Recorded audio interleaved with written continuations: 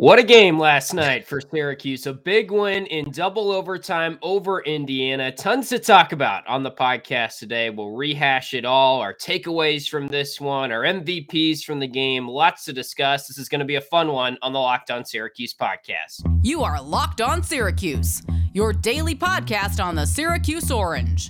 Part of the Locked On Podcast Network. Your team every day. We welcome you on in and thank you for making Locked On Syracuse your first listen with us every single weekday, Monday to Friday. We're here breaking down Syracuse sports, the only place for daily SU pods out there, totally free and available wherever you get your podcasts, and we are on YouTube as well. And today's episode is brought to you by Sonos. Sonos is the official sponsor of ESPN College Football. Go to Sonos.com to learn more. Tim Leonard, Tyler Rocky, and still jazzed up, still kind of on a high after last night, Ty. That was an awesome basketball game. The whole night of Big Ten ACC Challenge was awesome. I was telling you before we hit record today, is that the best night of the Big Ten ACC Challenge that we've seen? That was awesome. Between the Syracuse game going to double overtime, Duke and Ohio State down goes number one. Even some of the little games like Wake Forest and Northwestern was a nail biter that went to OT. It was a great day for the Big Ten ACC Challenge, and Syracuse had one of the marquee games of it all. And for them to go out and win this game, obviously, maybe a little bit more of some more heart palpitations than some people would have liked in this one. But I'd say so. it was still a super entertaining basketball game. And let's be honest, it was played at a very high offensive level on both ends. Yeah, and that makes for fun basketball. We talked about a lot this year. This team is going to be fun at the very least. And it was 88-88 at the end of regulation. It's 112-110. Syracuse wins it. And on a national stage, again, Buddy Boeheim comes through. He has 27 points. We'll get into him because I was so impressed with just his killer instinct, playing 50 minutes, somehow double not overtime. Tired. Yeah. See what he did in double overtime was immaculate. He played almost a perfect double overtime. And look, I think I undersold. I mean, he's playing like an All-American right now. I was debating whether he was going to end up an All-American. Now, Syracuse probably can't finish 60th in KenPom or right around the bubble for him to be an All-American. But gosh, they just total isolation to him. It was clear out the court 3 or 4 straight times. Finally, they came over with the double team, but it was too little too late a couple times. And the guy can just get to his spot, and not many guys on this team right now for Syracuse can beat dudes off the dribble, but they would get Buddy a matchup on a smaller defender, and he was getting to his spot and making shots and doing it while he had to be tired. That's the amazing thing is he was giving it his 50 minutes. I mean, 50 minutes. The team has 3 guards as it is, and for him to go out there 50 minutes and not have those shots come up short. And he had a couple threes come up short in the overtime. He wasn't great shooting the ball from 3 actually in this game. He was 3 for 11. Not the Buddy Boeheim performance you're used to, but the way that he adapted. And I kind of like to say, they took away his rock for a good portion of the second half of this game. They took away his 3-pointer, but his paper and scissors were damn good in this game. Getting to the basket, getting to that baseline. He was so good in that double overtime. Like you said, they brought out the ISO, and that's kind of something we haven't seen a ton of with him is ISO, baseline, and then he gets that shot up over the smaller defender. Usually we see him sort of navigate from that free throw line area, but this is that new dimension to his game now. Right, and you need one of those guys, right? Any good team has that dude. You need a killer. He has fully become that guy, and that's why it was so frustrating for me when at the end of the first overtime, they came out of a timeout and Joe Girard dribbled it around and then chucked up like a 30-footer, which he made some threes in this game. But and Indiana followed up with maybe an even worse possession. Right, I was just going to say. But I guess let's go back to end of regulation because so many times in this game, it was, you're sitting there when you're watching a game, you're trying to figure out who is going to win, right? Like, what's the momentum? What does this mean? I've got the KenPom win probability meter in front of me. It's all over the place. It's like the inflatable arms outside the car dealership right now. Yeah, so Syracuse is up 18, 19 minutes left. And you're thinking, all right, this is a good shot. They're going to win. Then by the 11-minute mark, Indiana is in control of the game pretty much. And it was so quick. And all of a sudden, Indiana is up by 3 at 63-60. And then Syracuse retakes the lead, and I think they got up 11 with 4 minutes left. And you're like, okay, I thought they were going to win before, but now they're definitely going to win because Indiana used all that energy to come back. Trayce Jackson-Davis just got hurt. I mean, this is just not Indiana's night all of a sudden. And somehow they come back. And I don't have any problems with fouling when you're up 3 there. It's just you got to get the rebound. That's the right call 100 times out of 100. But you're right. You have to execute in that moment. And to see Benny just sort of get bull rushed, I know people are going to complain about the officiating in this game, especially if they had ended up losing. Was Benny kind of shoved from behind? Yeah, sure. Was Trayce Jackson-Davis maybe going over the back a little bit? Was there even a foul on that final play of regulation? Probably not one that usually gets called, right? But at the end of the day, you put yourself in that situation. You only have yourself to blame. You missed a free throw. You didn't get some timely rebounds here or there. You're letting some shooters get open from the same spot over and over again. You only have yourself to blame in that situation, not the officials. Right. So it's amazing. They score 112 points. They get 6 points from the bench. And that was 4 Frank Anselem free throws when he wouldn't even have been in the game except all for 4 mattered too. Yeah, huge free throws, no doubt. And it's amazing to hear that he changed his free throw routine and stuck with it in those pressure moments and really came through. And credit to Griff on the coaching staff because he's getting a lot out of Jesse Edwards and Frank Anselem in a big moment. Now, he did get beat up the court a couple times. He made some mistakes on defense, but he makes those 4 free throws, and he wasn't like a total downgrade. I mean, he was able to hang with Trayce Jackson-Davis and All-American. Made a couple big defensive plays too, and got some good rebounds as well at the end. He wasn't great for pretty much the entire game up until double overtime. But once they got to double overtime, he looked like a great player who was out there and playing like those minutes really mattered to him. And that's a great thing to see for him. Right. And I guess that begs the question, why wasn't he out there to try and box out Trayce Jackson-Davis at that last I was thinking the same thing. But think about in terms of a physique standpoint, same thing could have happened to him there. On that, he could have maybe gotten bull rushed. Right? I would say, no, listen, I don't disagree with throw Frank out there. I would just say get as much size out there on the floor as you can. I also probably would have put Cole Swider on Trayce Jackson-Davis's side to try to, and again, maybe they're going back and forth and all that stuff and trying to create that mismatch advantage. I wasn't really watching the right before the free throw and trying to see where everyone was shaking out, but I probably would have wanted Cole Swider on Trayce Jackson-Davis to box that out. Right. You know, Jim Boeheim said this post-game, Benny just didn't really jump. And the reason you have him there is because on paper, he's your best leaper on the team. We've seen it when he's come over from the weak side and made these great blocks. But Benny's got a long way to go right now, unfortunately. And that goes back to the bench points where a typical game, I think, this season is going to be 8 guys with one of those guys playing 5 minutes and probably getting like 85 points, but maybe 2 or 3 points from your bench. Like, it's kind of crazy, but that's just what we've come to expect. They scored 49 in the first half, didn't have a single bench point. And I know Jim Boeheim talks about, well, other teams, they play 5, 6 guys. Like, you guys make too much of this. But Villanova, who you're going to see in a little bit. Yeah, sure.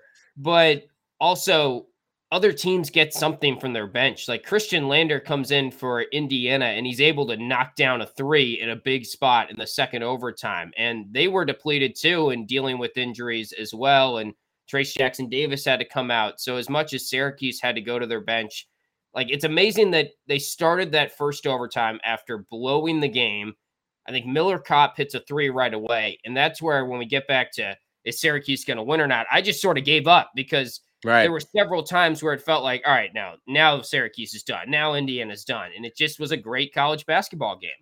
Teams that blow games in the fashion that Syracuse did to close regulation don't end up winning those type of games. And not having Jesse, too. And not having, and not having a guy who was maybe your most important player. I get Buddy's the best player, but Jesse may have been your most important player. A, from a defensive standpoint on Trayce Jackson-Davis, and B, I mean, did the guy work with Tim Duncan over the offseason? My goodness. It's a super polished offensive game. We'll get to that later when we rank our MVPs, but I just look at this team and to see them have the resiliency to bounce back, not once, but twice in this game and go out and win it in the end. That's not a game that Syracuse wins last year. They don't win that game the year before. But for them to go out and have this sort of performance and have that sort of resiliency, I think it speaks to some of the veterans that they have. And it speaks to the killer that they have in Buddy Boeheim. Right.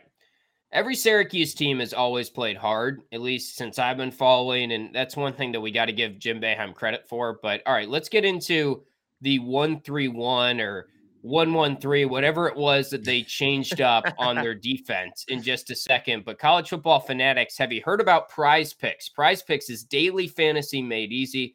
I love it. I know you guys will as well. They offer more college football and college basketball props than anyone in the world and offer all kinds of star players, whether it's Power 5, also have mid-major players you might not have even ever heard of, so you can try and find some sharp lines on those. Prize Picks offers any prop you can think of, from yardage to touchdowns, even interceptions, throws, and all of the new users that deposit and use the promo code Locked On will receive a 100% instant deposit match up to $100.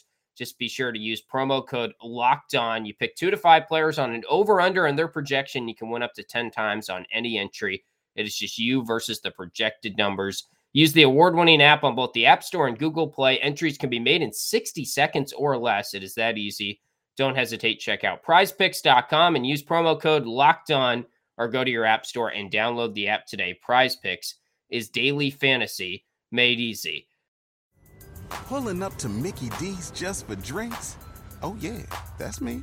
Nothing extra, just perfection and a straw. Coming in hot for the coldest cups on the block. Because there are drinks. Then there are drinks from McDonald's. Mix things up with any size lemonade or sweet tea for $1.49. Perfect with our classic fries. Price and participation may vary. Cannot be combined with any other offer. Ba-da-ba-ba-ba.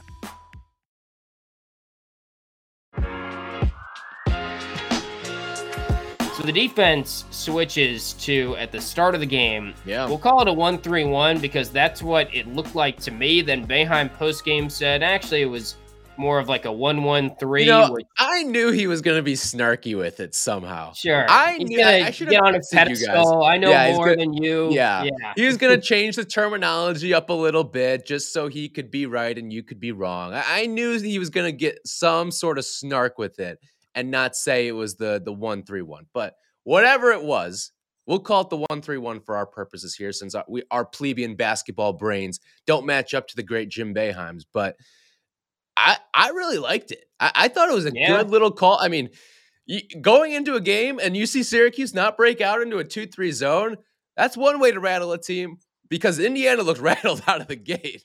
They did, and it's interesting because it was a 1-3-1, but it seemed like the whole purpose of it was just to prevent passes from getting to that high post area, from getting to the middle. And that's something we talked about. It feels like there's a lot of bad stuff with this zone right now, but more than anything, it's just no resistance on getting to that high post. Once you get to the high post, it's pretty easy to expose the zone.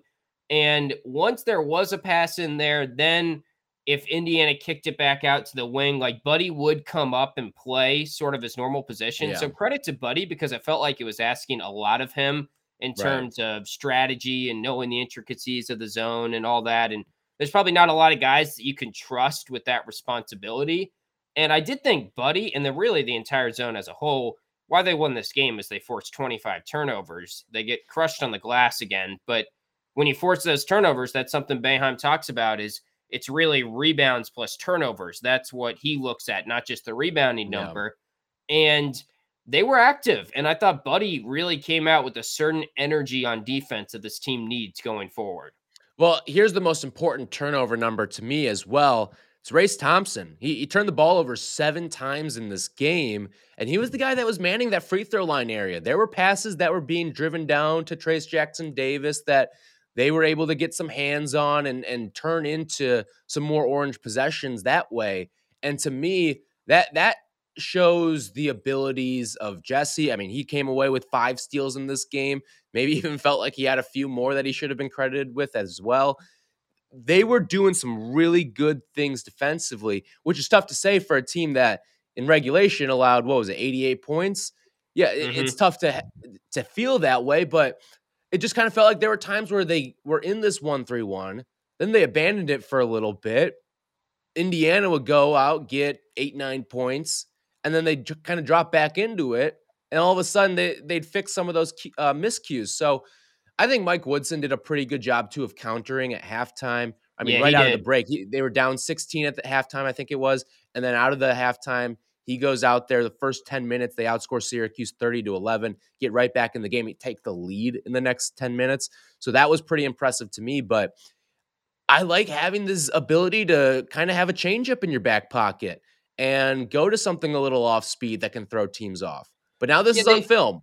So they definitely did figure it out a little bit, and you hit on something there with Mike Woodson making an adjustment right out of halftime. That was definitely noticeable. They actually ran one play a couple times in a row where Race Thompson would run out to the left elbow, catch it, and then they'd flip a quick pass weak side to Parker Stewart, who was wide open 3 or 4 times in a row. And he's a guy that's burned Syracuse in the past. We warned you about him on the preview podcast, and he was really good. He made a big 3 at the end of regulation where Torrance just didn't get out on him.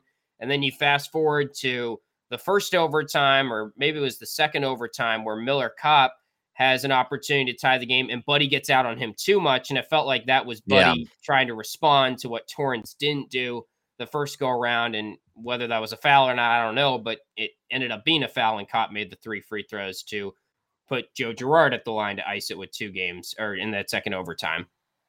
Yeah, I mean, again, you're throwing in a new concept. I'd imagine this was probably installed a couple weeks ago, and you're trying to throw it out there in a really big game.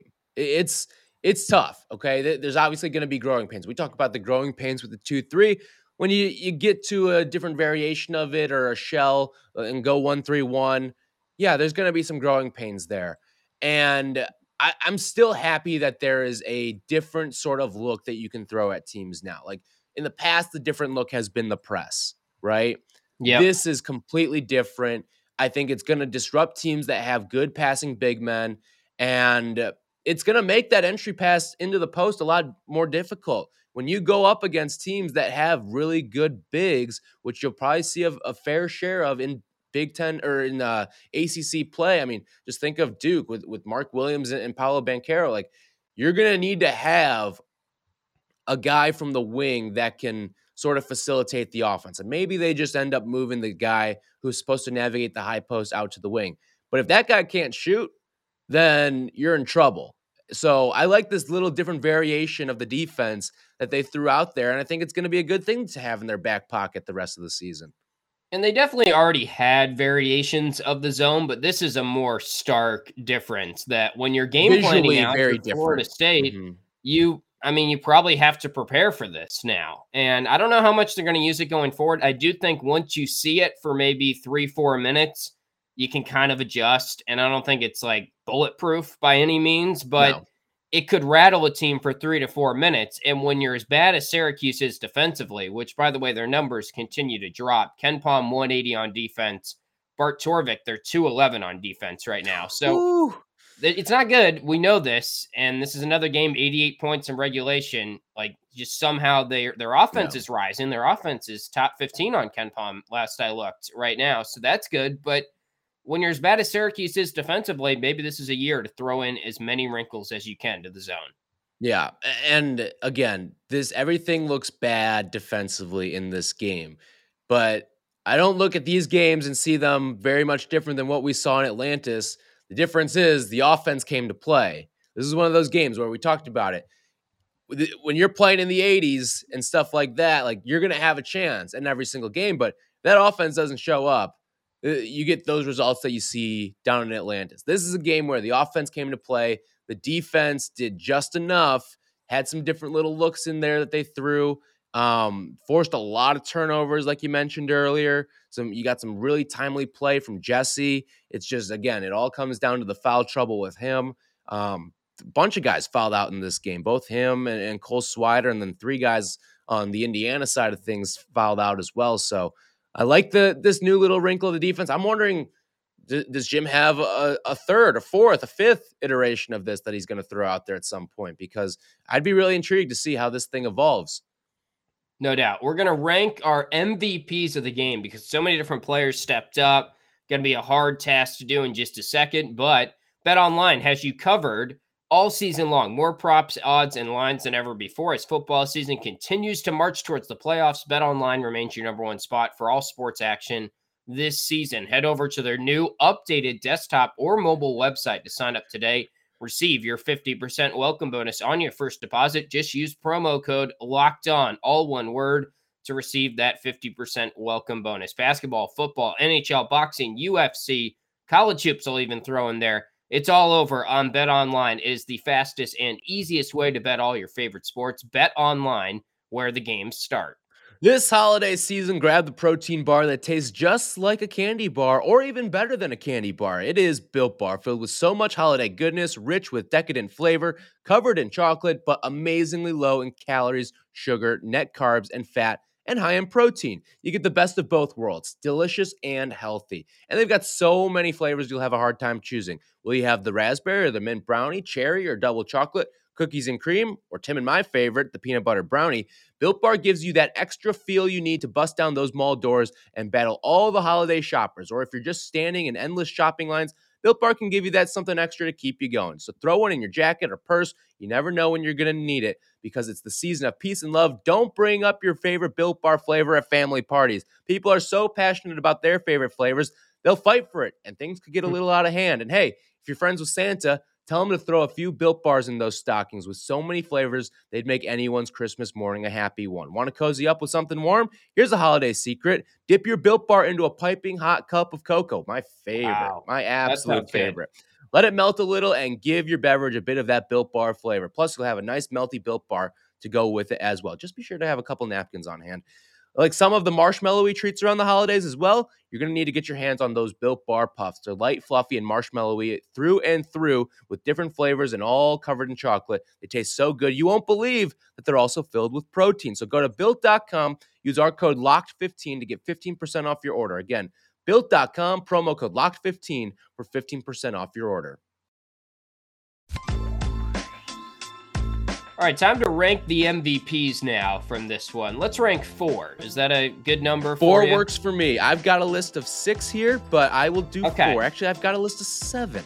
Oh, wow. All right, we can give out some honorable mentions. Okay. We'll allow it. But I'll start with my number 4. That's Frank Anselem in this game. You can't give him probably a top 3 spot because he didn't play maybe enough. He was a little shaky at times. It wasn't all good, but it's perfect. For those 4 free throws, he is my number 4 because if he doesn't make those 4 free throws, which by the way, they were down 101-97, I think, when he first went to the line.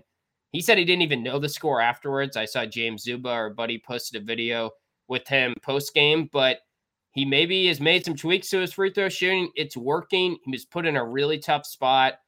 Didn't get back on D on one critical possession that really hurt them with like 35 seconds left in one of the overtimes, but I'll give him credit for those free throws. Those were huge. I'm with you there on number 4. I'm going to go with Frank Anselem as well. You know, it's one thing to make an adjustment, like Mike McAllister said or tweeted out that he made an adjustment with his free throw shooting recently. It's one thing to make the adjustment, and you can attest to this as a golfer too. You make a little swing adjustment. It's one thing to make it in practice, but then to go out there and actually use it when you're down 4 in a double overtime game doesn't get more pressure packed. Yeah. Like, to trust the adjustment, it's going to feel uncomfortable when you're up there shooting that ball. For him to go out and actually use that adjustment, that to me shows a lot of maturity and a lot of confidence in what you're doing and what your coaches are helping you with as well. So I think that was really important. He got some big rebounds in overtime as well. But you can't say enough about what Frank Anselem did in this game. He was fantastic towards the end of this one. Yeah. Number 3 for me, I'll go with Jimmy, which he had 26 points. So it's kind of crazy that he is number 3. He goes 4 for 9 from 3. I just want to shout out his 3-point shooting because he's 10 for 22 on the season now. That's almost 46% from 3. You look back at his recent history. Now, he didn't play last year for Cornell because the Ivy League had the ban, but the year before that, he was 29% in his last full season from 3 for Cornell. And I think he's really benefiting from the fact that you can maybe take away 1 or 2 shooters, You can't take away 3 or 4. And he's the one out of the 4 that is getting clean looks. It takes a little bit for his shot to get fully through his form, but it doesn't matter because he's starting out games great, and that's been huge. And he's also knocking down threes when he gets the opportunity. Took the words right out of my mouth. Jimmy's my number 3 as well, and I was going to make the same exact points there because you talk about how you can't take away 3 or 4 shooters, and maybe he is a little bit slow on his windup, but when you're trying to take care of guys like Buddy and Joe and even Cole, I know Cole has struggled all season long from 3, but teams are still going to respect him from 3-point land the entirety of the season. That gives Jimmy that little bit of extra second to get that shot going. So you can live with that shot for him because guess what? He's got the time to shoot it that way.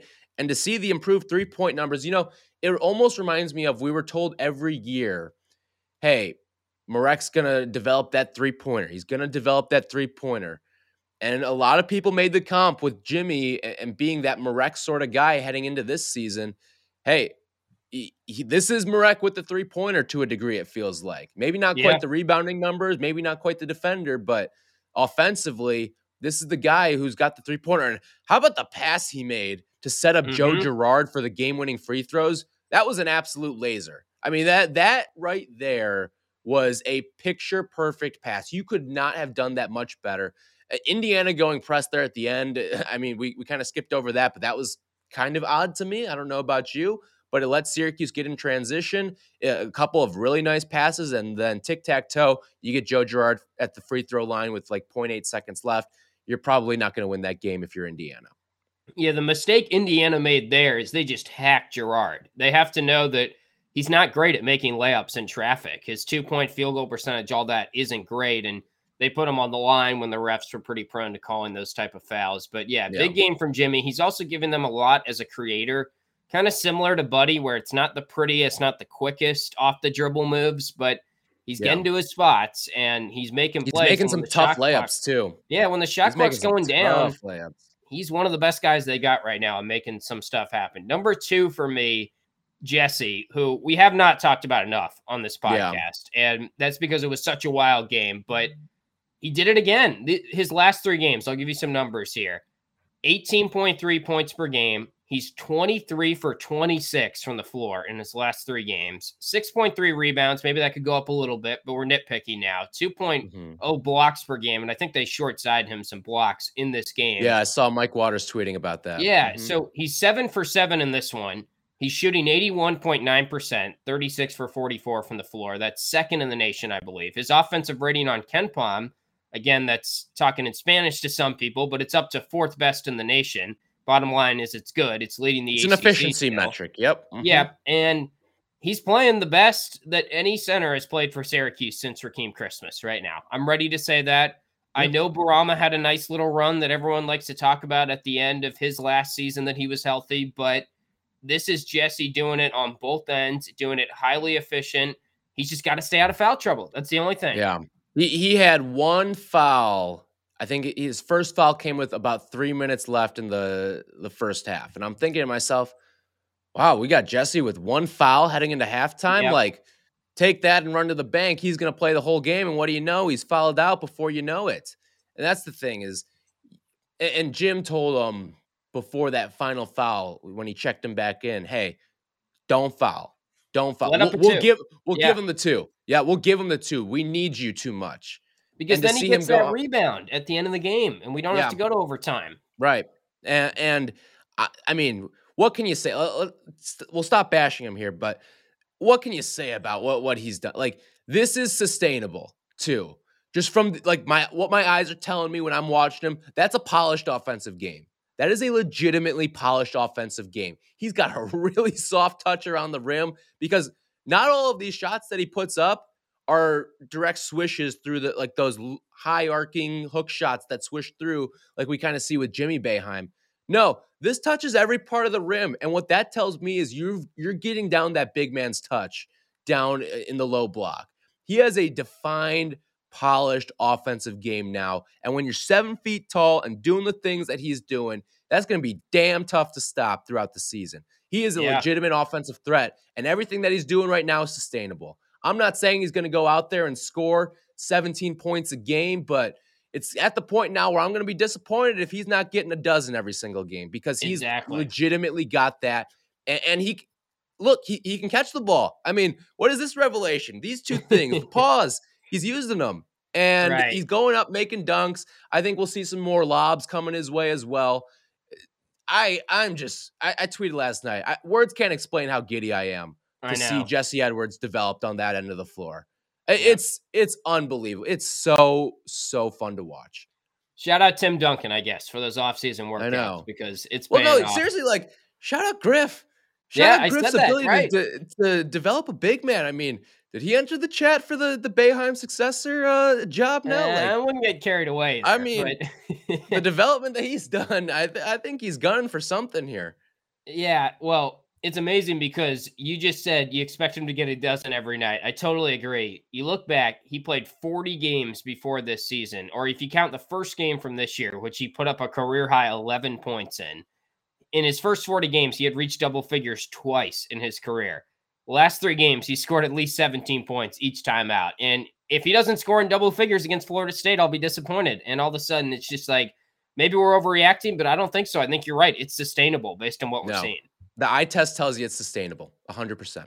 So, number one, not much drama here, but Buddy has to be the number one MVP, I think. After what we saw, the way he took over that second overtime, I hit on a lot of this earlier, but he also did a lot of stuff on defense, some closeouts that I thought were very aggressive, the right type of energy that this defense needs going forward. I'm with you there. Listen, he had a couple of bad plays as well, like following the 3-point shooter, which we talked about. But I thought you're right. He was very active defensively. He had 5 steals in this game as well to go along with 8 assists. Like, he did some things that I think kind of flew under the radar in the box score as well. And when he took over in that double overtime period, I mean, first of all, what a treat that we had to get All-American on one side versus All-American on the other side. And it was just Battle of the Titans there. They were going back and forth, back and forth. It was a great game, great effort to watch. And Buddy Boeheim's the one that came out on top in this game. Listen, you're going to have only so many All-American caliber versus All-American caliber sort of matchups throughout the season. Buddy Boeheim won this one. And I think that's a big, big thing for him in the national spotlight. He was epic in that second overtime, getting to that spot on the baseline, the little fade. Guys can't guard that, all right? Like, Buddy's got a couple shots in his arsenal. Guys cannot guard. It's just a matter of if it goes in or not. And I was worried once you get to those double overtimes, the legs get a little heavy, you get a little bit tired, you're maybe a little slower on your delivery. Nope, didn't matter. He was getting that to that spot every single time, and the shot was never even close to short. I don't know if he hit a rim once in double overtime. Yeah, he was really good on a lot of tired legs, you'd imagine. And I can't say played enough. 50 minutes. 50 minutes. I'd have to double check, but he's probably played the most minutes of any player in a single game this season. Yeah, maybe. And he'll probably run it back for 38 more against Florida State. And we need him each and every night. Only 38. Well, I mean, he's probably averaging, like 35 until that game. He comes out for a little bit in that first half when they do the Torrance Girard lineup, it seems like. But, yeah, I think Girard, final note, really for me, we haven't talked a lot about him. He was rough in the first half, had 4 first-half turnovers. Yeah. His turnover rate, just real quick, that's a KenPom stat. It's a 26.0. Just to put in perspective, that's 88 out of 94 eligible players in the ACC. And the concerning thing for me is his turnover rate as a freshman was 15. His turnover rate as a sophomore was 19. Small sample size here in his junior year, but 26. I know he's going up against tight pressure, but Florida State's another pressure team coming up. Yeah, and Nova will be too right after that. The thing that concerns me is he was so good early. He was so good, and now you're just seeing these numbers balloon over the last couple of games. And yeah, you're right. It is probably, but like one of the things that we said this year was, okay, what is going to be the key? It's going to be Joe Girard's ability to play the true point guard role. Mm-hmm. Can he play the true point guard role for this team? And taking care of the basketball is a big part of playing the true point guard role on this basketball team. So yeah, that's a little worrisome for me. But hey, he came back in the second half and had a hell of a second half. He only turned the ball over once in that second half, and he got some threes to go. A lot of no, yes shots out of him as well. The Sienna tweets were flying last night. I love our guy, Zach, who always tweets at us with the Siena stuff. Love that he commits to the bit with us. So I appreciate you, Zach. But yeah, no, it was a really rough first half, but he turned it around, and you got to credit him, because guess what? Syracuse needed some of those threes. They needed some of those big shots because they struggled in the second half. But Girard was kind of there to pick things up, get a timely bucket if need be, and he ends up icing the game with those 2 free throws at the end. Got to credit him for that, and you always feel good when Joe Girard's going to the free throw line. Yep. All right, well, that is our recap of an awesome basketball game against Indiana. We'll probably be back tomorrow discussing more basketball, I'm sure. Maybe some more Twitter big thoughts. Picture stuff. There was a lot of Twitter thoughts were flying last night. We got to get to those. Some Twitter thoughts for sure. We'll hear from your guys' thoughts. If you haven't gotten in your thoughts, tweet at us right now at LO_Syracuse. We'll get to those, but that's going to wrap it up for the Wednesday episode. We'll be back with you guys in your podcast feeds tomorrow morning, wherever you get them. Totally free and available on YouTube as well. So we'll talk to you guys then.